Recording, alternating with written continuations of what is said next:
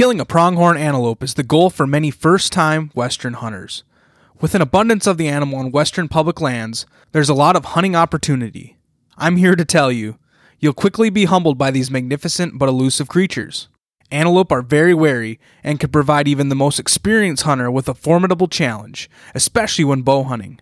But that's what draws many hunters to the Western Plains in search of this mighty speed goat. My guest today, Jace Bozerman, gives his best tips, tactics, and information for hunting the Prince of the Plains. We go in-depth about the methods used for hunting antelope, how to scout for success, hunting on a budget, and his best advice for first-time antelope hunters.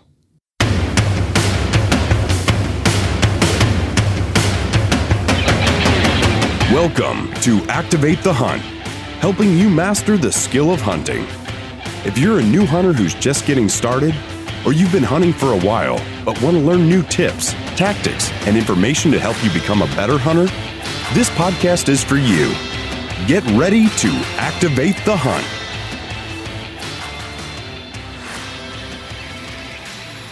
Welcome to episode 6 of Activate the Hunt podcast. My name is Colin Cottrell, and I'm your host. Whether you're new to the show or you've been a listener from the start, I want to welcome you. I interview some of the top hunters and hunting ambassadors there is and ask them the questions that will help us all learn hunting tips, tactics, and information, and essentially move the needle forward as we strive to become better hunters and hunting advocates. I want to mention a few things before we get into our interview this week with Jace Bozerman. First, I am blown away by all the feedback and messages I've received on social media and email. With each episode of the podcast, Activate the Hunt is growing and, most importantly, helping hunters all over the country. This means a lot to me, and I want to say a sincere thank you to all of you who share the podcast with your friends and share our posts on social media. I also want to highlight a review left on iTunes last week. Katie left 5 stars and wrote, "As someone brand new to the world of hunting, I really appreciate what Colin is doing with this podcast. It is so encouraging and helps me believe that I can begin hunting even at an older age." Thank you, Katie. Like I've said over and over, I appreciate this feedback and I'm honored to do what I can to help new hunters on their journey. Value-driven information is the goal of this podcast. If you enjoy the podcast, please go to iTunes and leave your own rating and review. This helps others that are interested in hunting, especially new hunters, find the show.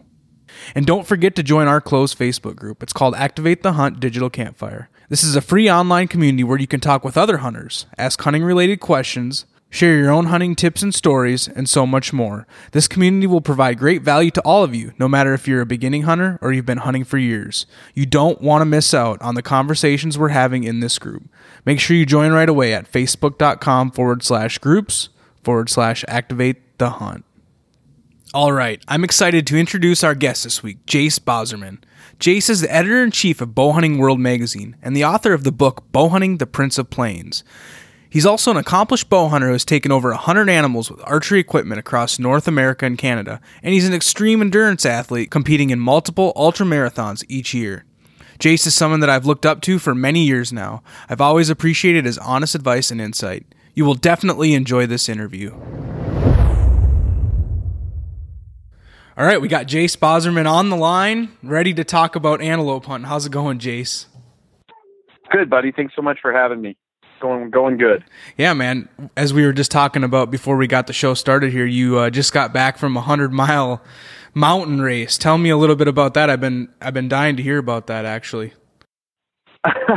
Well, I'm sitting here right now with ice around my ankles and my feet up, and it was definitely the most grueling thing I've ever done, both mentally and physically. Probably more mentally than anything. How long did you have to prepare for something like that? I've been preparing for that for over a year, specifically training for that race in particular for over a year. Wow. And it was it was a relief. It's such a relief to get it over with and to have finished. You know, that was the goal, was just to go out and finish. Is close to 14,000 feet of vertical gain and the same loss. And so, yeah, you know, running through the night with a headlamp and just being out there by yourself. And what did you learn about yourself from that experience? Wow. I learned that I'm dumber than I thought. And I think the second thing I learned is that I had a lot more mental toughness than I thought I had. I like to think of myself as a mentally tough person, but that one doing something like that will test that to the hilt. Oh, so totally. That was a really cool thing. And then just having my wife and my kids and my mom and dad and my wife's mom and dad and whole family there at all different aid stations and checkpoints. That was just a blessing to have them there and know that, you have that good support team for something like that. It's pretty essential. Well, I enjoyed following you through social media, man. Big congratulations to you. I'm really proud of you myself. So I just wanted to tell you that. Oh, thanks, buddy. That means a lot to me. And that was the main reason I wanted to do it is just, if somebody will, decide, hey, I'm going to go for a run today, or I'm going to start working out, or I'm going to start doing this or that. I mean, that's kind of the whole idea. You can do it. Anybody can do it, Oh man. Yeah, you can definitely do it. And you can always improve on yourself and just find new limits and new barriers that you realize, man, I can do that, like you said, and I can accomplish that, and I can push through that. And so, yeah, it's awesome. Yeah, man. Well, now you got to heal up because antelope hunting season's coming pretty quick, right? Yes, on August 15th starts here, and so I got 2 weeks. And you're in Colorado, correct? Yep, southeast Colorado. So I got 2 weeks till the opener, and I'll be plenty healed up by then. So how many hunts do you have planned out for specifically antelope hunts this fall? This coming August, September. 2 this year. Do Colorado, and then I'm going to head over to South Dakota and hunt a public land spot out there that I've hunted and had good success at in years past. And it's one of those spots that I haven't got back to in 4 or 5 years, and just been dying to get back there. So going to be heading out there towards the middle to the end part of August. Right on. Well, let's talk a little bit about, why you started antelope hunting. What was the reason behind it? I mean, one day you're just like, I want to go antelope hunting, or how did that come about? Yeah, I mean, kind of, that was it. I'd been, no one in my family, something not everybody knows, but no one in my family hunts. My dad didn't hunt. It just something that I discovered and just kind of took hold of me in a real positive way. And so I shotgun hunted and rifle hunted. And then when I fell in love and started bow hunting, in Colorado, I didn't have outstanding access to, or I shouldn't say access, but I didn't have the funding at that time in my life to load up and go elk hunting. And deer hunting was at that time had just went to a draw only basis in Colorado. And so I was just like, I got to get out and hunt something. And antelope was over the counter, and I knew there was a lot of them from my time running around out there on the prairie. And I thought, maybe I can go get one of those. And my first year out, I mean, I was super, super blessed and super fortunate to kill the world's smallest antelope buck that was just above his ears. And that was it, man. I was hooked on him after that. And I've been chasing him for, however long that's been since, in a number of states and as often as I can. So was your first real big game hunt, was it an antelope then, or did you hunt elk? And yeah, I'd hunted elk, and I'd hunted elk with a rifle before. But antelope was my first big game with a bow. Yeah, and actually, I share a common story with you there as well. As my first real Western hunt was actually for bear, but my first kill, I guess, out west was an antelope on a bow hunt, and he was just a little guy, the same type of thing. But after reading your book, over the last few days as well, is one of the things that we're going to talk about in this podcast is a lot of information and tips from your book, which was an excellent book, by the way. Nice work on that. Thanks, man. Appreciate it. A lot of information packed into a short series of journal entries and pages. So I really liked that. It was awesome. It was a quick read, but I learned a ton. And after reading it, I found out that I actually did quite a bit right when I was on my first antelope hunt myself. So that must have been why I had That's awesome. Got the opportunity for a kill, which I know we'll get into that more here. But tell me a little bit about your first antelope hunt. Kind of go into specifics about it. Just tell me about that experience and what you remember. Yeah, I mean, I honestly didn't know. I didn't know much. I didn't know much about the animal. I didn't know much other than I had a lot of people telling me, and it's just impossible with the bow. There's nothing out there. It's so flat, and everybody kept realizing, do you know how fast they are? And do you know how well they can see? And just things along those lines. And so, I didn't have a ground blind. I didn't have a decoy at that time. I didn't know anything. And so I just knew that I had my legs and I had my bow, and I had lots of antelope, and I could go stalk them and I could try. And I don't know how many. I mean, the number of white butts bounding away from me at warp speed was is so many, man. I can't even begin to think or describe how many times, how many stalks I blew, stalks that I shouldn't have blown, stalks that I probably wouldn't blow today. But for that first hunt, or for that first season of hunting antelope, I was so thankful, especially from a spot and stalk sense, because I learned so much about it. And it was really the school of hard knocks, because I didn't have anybody out there saying, hey man, don't do this, but do this, but don't do this. And, the first buck, that I ended up killing, one of the things I realized really quickly about antelope is how curious they are. They are super, super curious, and they rely so much on their eyesight, of course, but their speed. I firmly believe that in their mind, they know that their speed can eclipse pretty much anything. And when I need to get away, I can. And this was a younger buck, so he was really inquisitive. And I was just making a stalk on him out through the sagebrush. He had no idea I was there. And once I got close enough to him, he, like they do so many times, he did pick off some movement.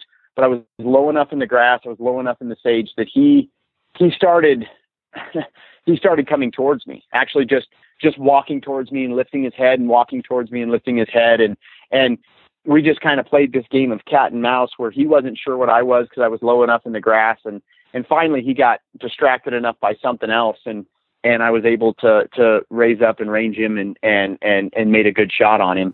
Man, that's awesome. It was so good. How far was he? Because I know it can, those animals can be out there quite a ways.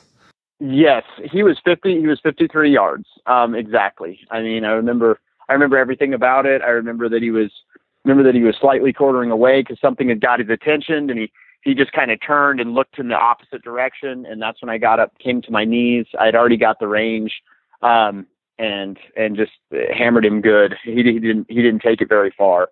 And like I said, he was just he's such a small buck, and the pictures I have of him are terrible, with an old Kodak film camera. But I had a buddy that was close by, and I got in touch with him, and we were able to go out and take some photos of him and stuff like that. So that one will be, they're all special, but that one's super special. Because I don't know if when you hunt or anything, there's anything quite like your first of anything. Yeah, totally. I agree.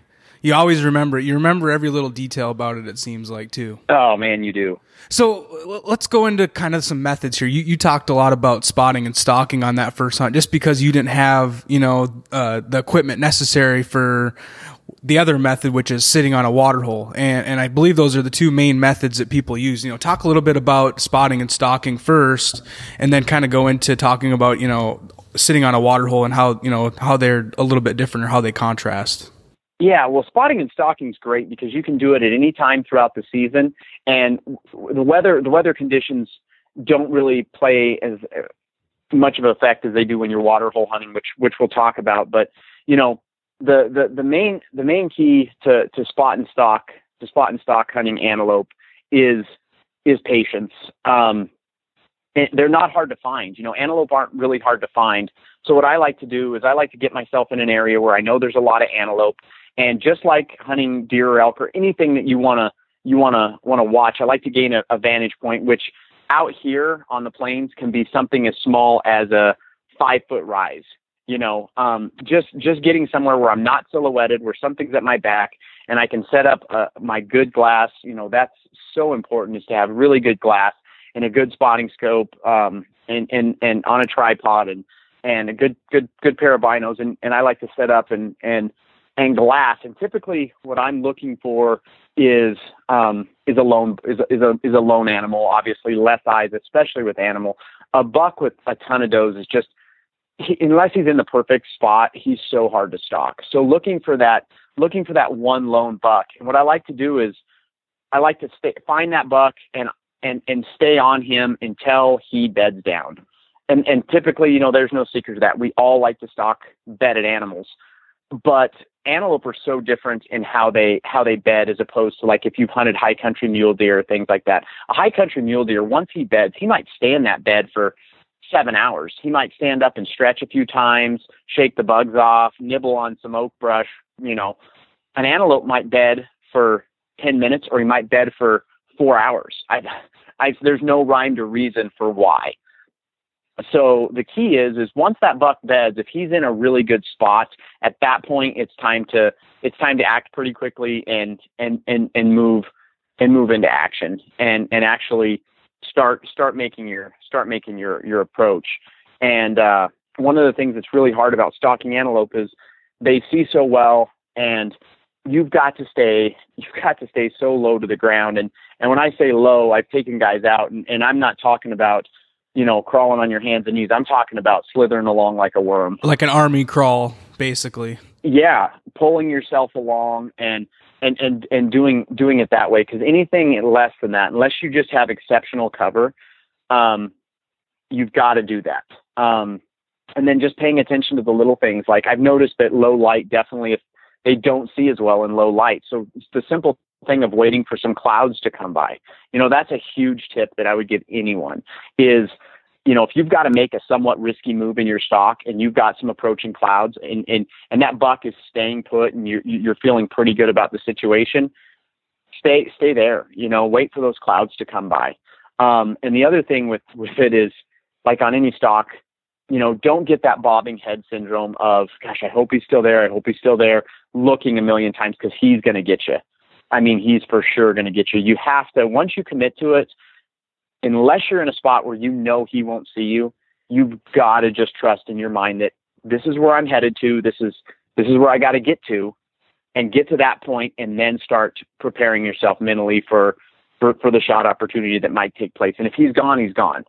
But you're not going to change that either way. If he's going to get up and move on you, he's going to get up and move on you regardless.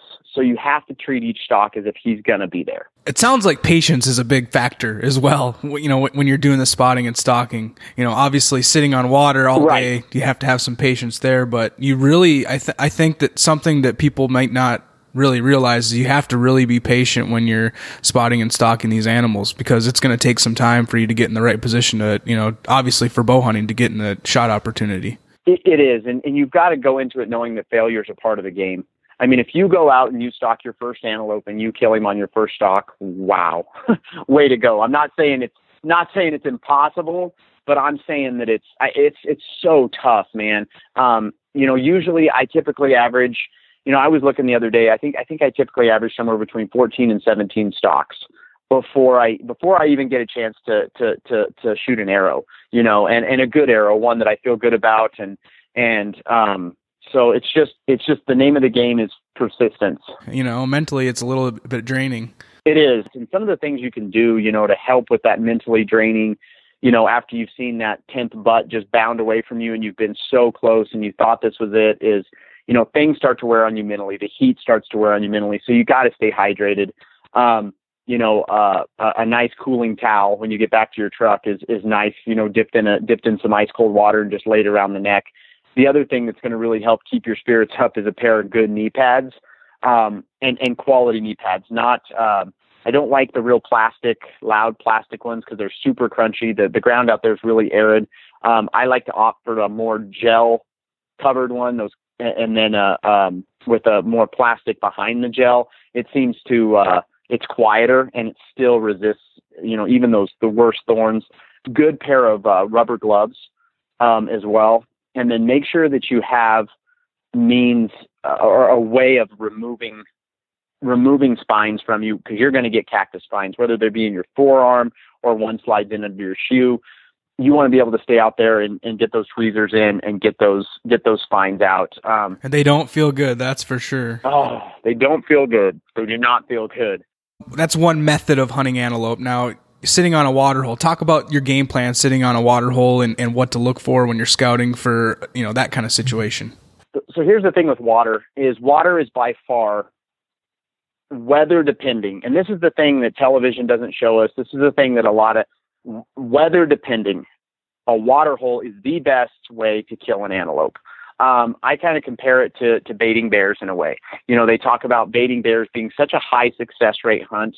If you have the right weather and the right water source, you're in the chips. You're gonna get an antelope. The key to it is finding that right water source. If you're going to an area, just throwing a dot on a map and saying, hey, this stock tank or this particular pond looks great, and going and sitting there, you're going to really have to luck out.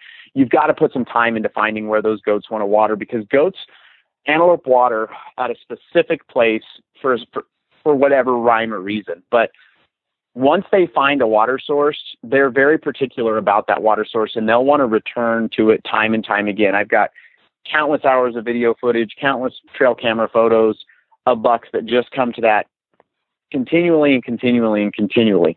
So it's finding that water source. I've got to mention quick, Jace, is in my experience, most of my hunting, I've done a little bit of spot and stalk, but most of my hunting, actually the second buck I killed here in Texas with a rifle was spot and stalk. And it's a little bit easier than obviously hunting with a bow. But my first hunting experience was with a bow, and it was sitting on water, and it was kind of crazy. So after reading your book, and hearing some of the tips that you gave, wasn't, scouting for that spot or scouting for that water hole was really a big deal. And I didn't realize that I had done a good job of that. We were on this big open prairie in eastern Montana, and there was 5 or 6 of us. It was a writer's hunt, and there was 5 or 6 of us, and I was kind of the young guy. So I was like, all right, you guys go ahead and pick your spots first, and I kind of just sat back and, paid attention to where they were picking their spots, where they wanted to put their blinds up and stuff like that. And, I was kind of thinking to myself, well, all these spots, are not that far away. They're pretty close together. There's quite a bit of water out here, actually. It had been dry, so, it was good weather. It hadn't been rainy or anything like that. It was good weather, but there was a lot of water holes close by. And I noticed they were all like tanks. They were big, they had a big overhang where those animals would have to walk up and then down and then in to get into the water. Mm-hmm. You know what I mean? I was kind of thinking, well, yep. I don't know a lot about antelope, but I know that they like to see things, and they like to see for long distances. So once they were all done, I was like, I found this little slough, this random little water slough where I saw some grass sticking up, and I was like, man, that grass is really green. Everything else is brown. There's a little slough in the land here, a little breakup in the land. And I went over there, and there was kind of a fence area to the left, and then these antelope could come down off this mountain, and they could see where this little water slough was. And I was like, you know what? This might be the most random place to put a ground blind, but I'm just going to put my ground blind right here by this little water slough, this small little water slough, and I'm just going to give it heck and give it a chance. And I ended up being the only person who killed an antelope in that 5-day hunt. It was crazy, and they didn't see anything. And it's because of where you were. It was just the most random thing. But what I learned from your book is those antelope really like to see open distances. They don't want to go down into, like a water tank and have to get down below that, into that water and then not be able to see what's around them. And that's just it, man. I mean, picking the right tank in an open area where their eyes can constantly scan. They don't like to walk in an area, a tank inside of like a set of corrals or a lot of the fenced in areas you'll see out west. They don't like it in places where it's real confined. They want to be able to see so that they can escape, because they know that coyotes and other predators use those water sources as well. And they also, stock tanks are great. I've killed tons of antelope over stock tanks. But one bad thing about stock tanks is they're rarely full to the brim. And for them to drink, they've got to lower their eyes below that cement or metal or whatever that stock tank is made out of. And that lowers that reduces their vision for however many seconds. And a lot of people, if you've ever seen an antelope drink, a lot of times they will really drink. You can watch the muscles, and they'll slurp and they'll slurp. And that's where they know, that's where they can get ambushed when they're watering, like you said, out of a pond or something like that, or a little slough or spring bubbling up out of the ground. They can sip water and still have, that 300-degree field of view. They can still see their surroundings while they're watering, and that makes them a lot more confident in that water source. So if you find something like that, and it's got tracks around it, and it's, that's a no-brainer, especially when it's going to be hot. I mean, when those temperatures get up to 95 plus, the hotter the better. It's miserable for us, but the hotter the better. You've got something like that. You've got a real chance. And the other thing to really look for too, and these are so common. I've got one out here right now that I'm running a camera on, is these tanks break as far as the floats breaking and things like that, or they fill up and they spill out onto the ground. And I'm not going to pretend to know the reason why, but antelope will come for miles to water at those things. They love them. A stock tank that's spilling over, and it's just like you said, it's the same thing. It's something that they can drink from without having to, dip those eyes below. So those are all things to keep an eye out for when you're looking for places where antelope are going to water. Totally. So talk about the hunt now. You find the spot where you want to sit. Now, what's the hunt look like? Yep. If I have time, so like right now in Colorado, it's August 1st. Season opens August 15th. My blinds are going to go out Saturday. They're going to be put in, and they're going to be put in 30 to 35 yards from the water source. And that's just a personal choice that I've made. The more I crowd a tank, even if I get those blinds up ahead of time, the more I crowd a tank, the more nervous antelope seem around it. I've studied them on, video footage and things like that, watching them with the blind set up, and, that 30-yard mark is just about right. So I set mine at 30 to 35 yards. And if there's anything out there around those tanks, and there often is, man, there'll be an old windmill head laying down, an old tractor tire, apart from this or apart from that, put your ground blind in that area, or drag those things over and put them by your ground blind. It just, for some reason, it makes all the difference. They just don't pay it any mind. Yeah, they're used to seeing that whatever that is, like a farmer out on his tractor. They're used to seeing that farmer drive out on his tractor, so it doesn't bother them as much. Exactly. And if you have to set up, I killed lots of antelope set up the same day, going and putting in a blind. Again, the two keys in that, in my opinion, are distance from the tank, and if there's any available cover. And when I say cover, I mean, anything that's out there that you can help put that blind in, is going to make a huge difference for you on those first or second day setups. Where you just have to go in and set up the blind and get in and hunt. But really that's really the key to it. Of course, being towards the back of the blinds, making sure that you're blacked out completely, face, hands, those things need to be blacked out completely. And another thing to keep in mind, and this is something, you're always going to set your blind closer to the water hole than you think. So when you go to set your blinds, take your rangefinder. It's a surefire way to make sure that, hey, I want to set it 30 yards. I'm set at 30 yards. I've done it so many times where I would swear I would set it at 35 yards and I'm at 22. And it's just those tanks or water sources are often so big. The space out there is so open, and it's super hard to judge. At least for me, it's super hard to judge distance, especially on something like that. So when I have my rangefinder, boom, I can set it. And then make sure when you set your ground blinds, don't opt for the little tiny stakes that come with them. It's just not going to do. I like to take huge tent stakes. I anchor down every side, and then I take a T-post, and I drive that T-post into the ground towards the back of the blind, and I use that as, if all else fails, hopefully that blind will hold on to that T-post in the event of a huge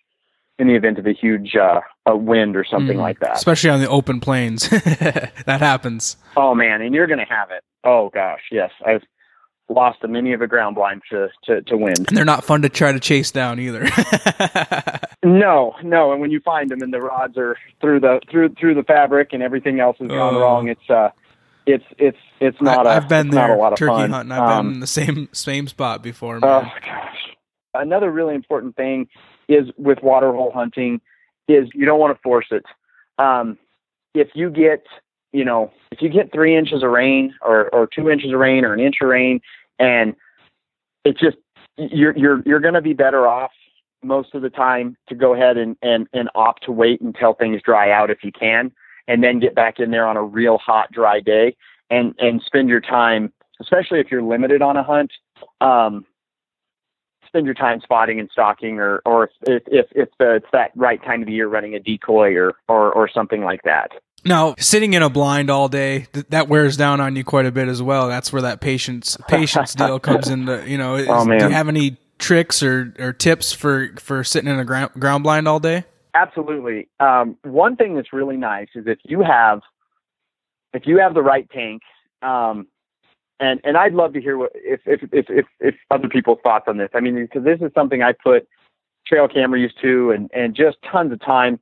If you have the right tank, pond, whatever water source, and you have the right weather conditions, 95 degrees plus, I have killed most of my antelope in those conditions before the noon hour.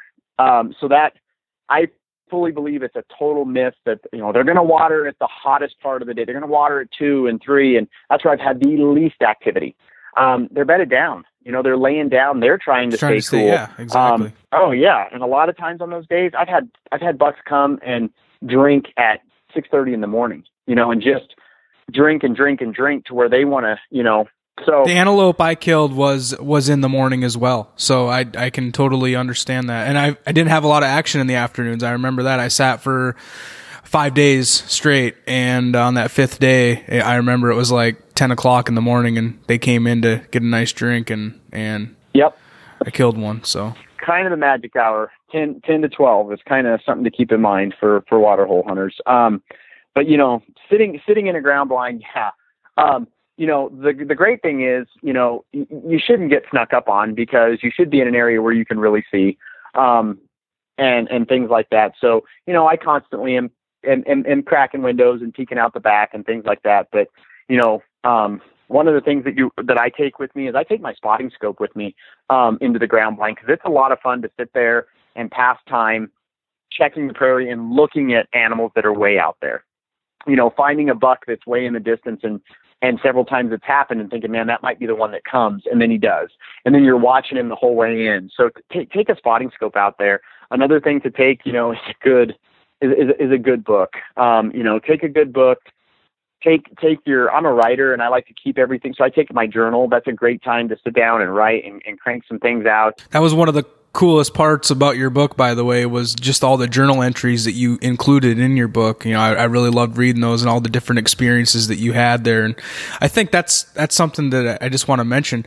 My podcast is geared towards, newer generation hunters. And, if there's one tip I can give you, and I need to start doing this more. I used to do it quite a bit, but I need to start keeping a journal. And I encourage all hunters, get a journal, keep it, and follow all those hunts. I know one guy who I've done some filming for and some hunting with in the past, and he has a hunting journal, or he's got several hunting journals all the way, to his first hunts, and he's been hunting for, I think, over 45 years. So it was pretty cool to see that.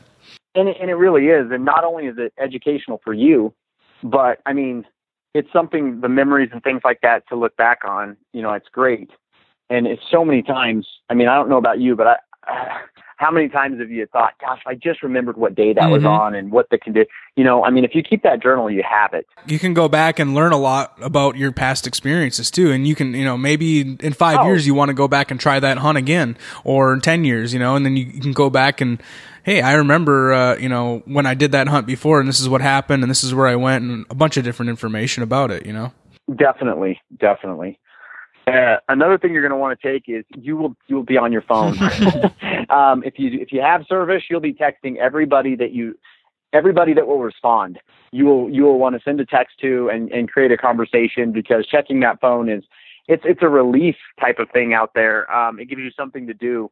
And if you don't have service, you're going to be playing a lot of solitaire and a lot of other type things that you can do without phone service. So take a charger with you. Take a portable charger, because I don't know how many times I've sat there and by 11 o'clock my phone's dead. Mm-hmm. And it's like, oh my gosh, and it's mentally reassuring. It's nice to know that, oh man, I run my phone down, I can charge it 3 more times, so that's something to always have. And then, if you're going to be sitting in that ground blind, take some snacks and take some water and some drinks and things like that. Typically if you're going to be sitting at ground blind, if you can have somebody drop you off there, that's great. I usually don't. What I found is if I drive into my ground blind in the dark, and I mean dark, no sun cracking on the horizon, I can unload all my gear. So I can unload spotting scopes, I can unload coolers, I can unload everything, and I can get my blind situated. I can drive out, park my truck where I know it won't be seen, where it's way off, and I can hike back in and get into that ground blind before light. And me driving in there and doing that, it means nothing. It doesn't bother them in the slightest. Like I said, I've done that and had a buck come 15 minutes after it's light. So that's something, not having to worry about just packing all that stuff in and carrying it with you, because I've done that before too. And it's an unnecessary chore if you can help it. Now, one of the major things I wanted to talk about is getting access. There's obviously opportunity for public land, some private land. Talk about getting access for, especially for new hunters. That's one of the hardest parts of, finding a place to hunt is number one on the list. So if you can't find a place to hunt, you can't hunt. That's right. And when I started hunting, I mean, I was in the same boat. And one of the things that there is, where antelope live out west, the West is known for public access, and there's tons of it, tons of BLM access. One of the things I would highly recommend to everybody is, of course, a good map of the area that you're going to hunt that shows those things, but also a good program like on your GPS, or that you can pull it up on your computer, like OnX Maps. Some of these things that just show every piece of public parcel. You'll be amazed at how much public ground there is in those places. So that's one thing I'd recommend. The second thing I'd recommend is don't be afraid to ask permission, even if you're an out-of-state guy. I've gotten permission in South Dakota and other places by simply going and knocking on a door, because most of these ranchers despise antelope. I mean, they just do, because they're competition for their cattle.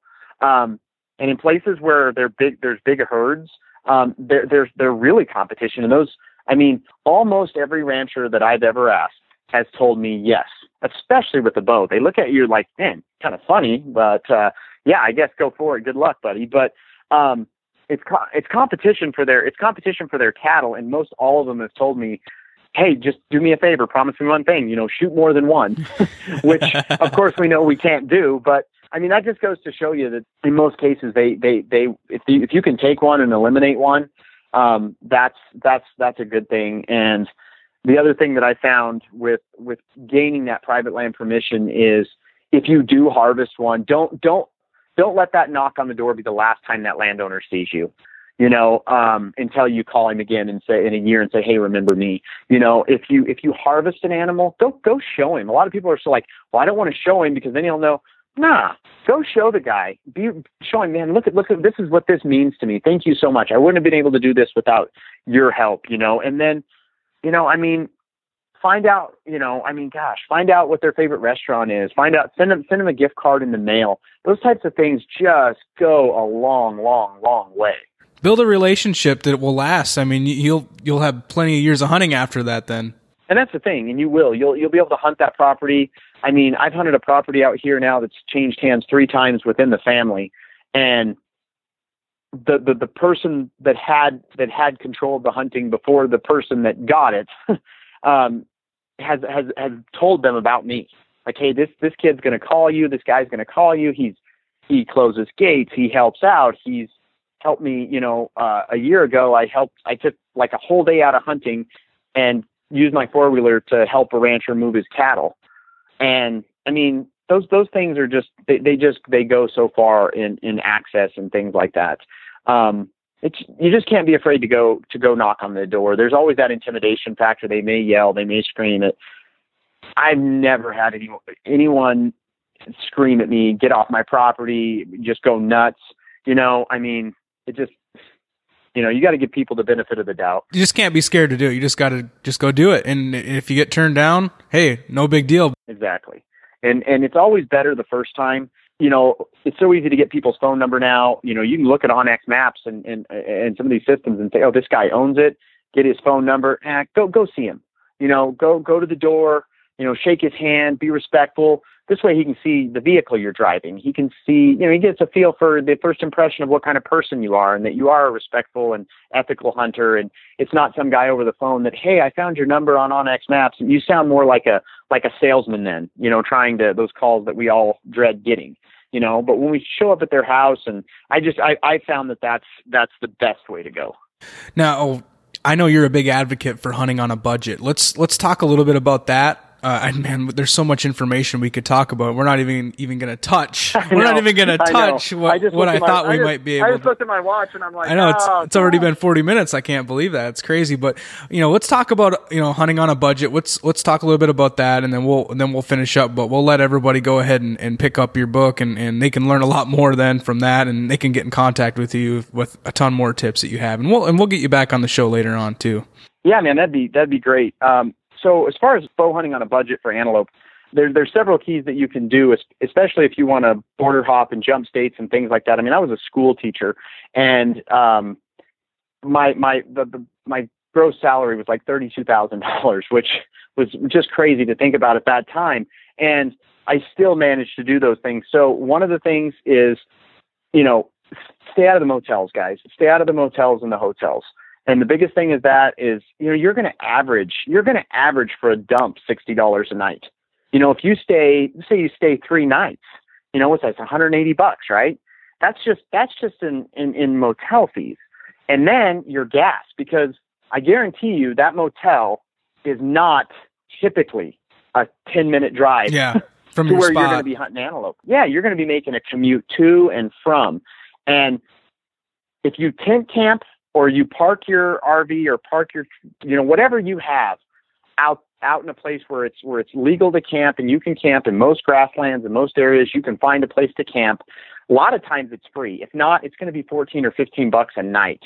That's a huge, just think about that cost variable right there. The other thing tent camping does is it keeps you out of town.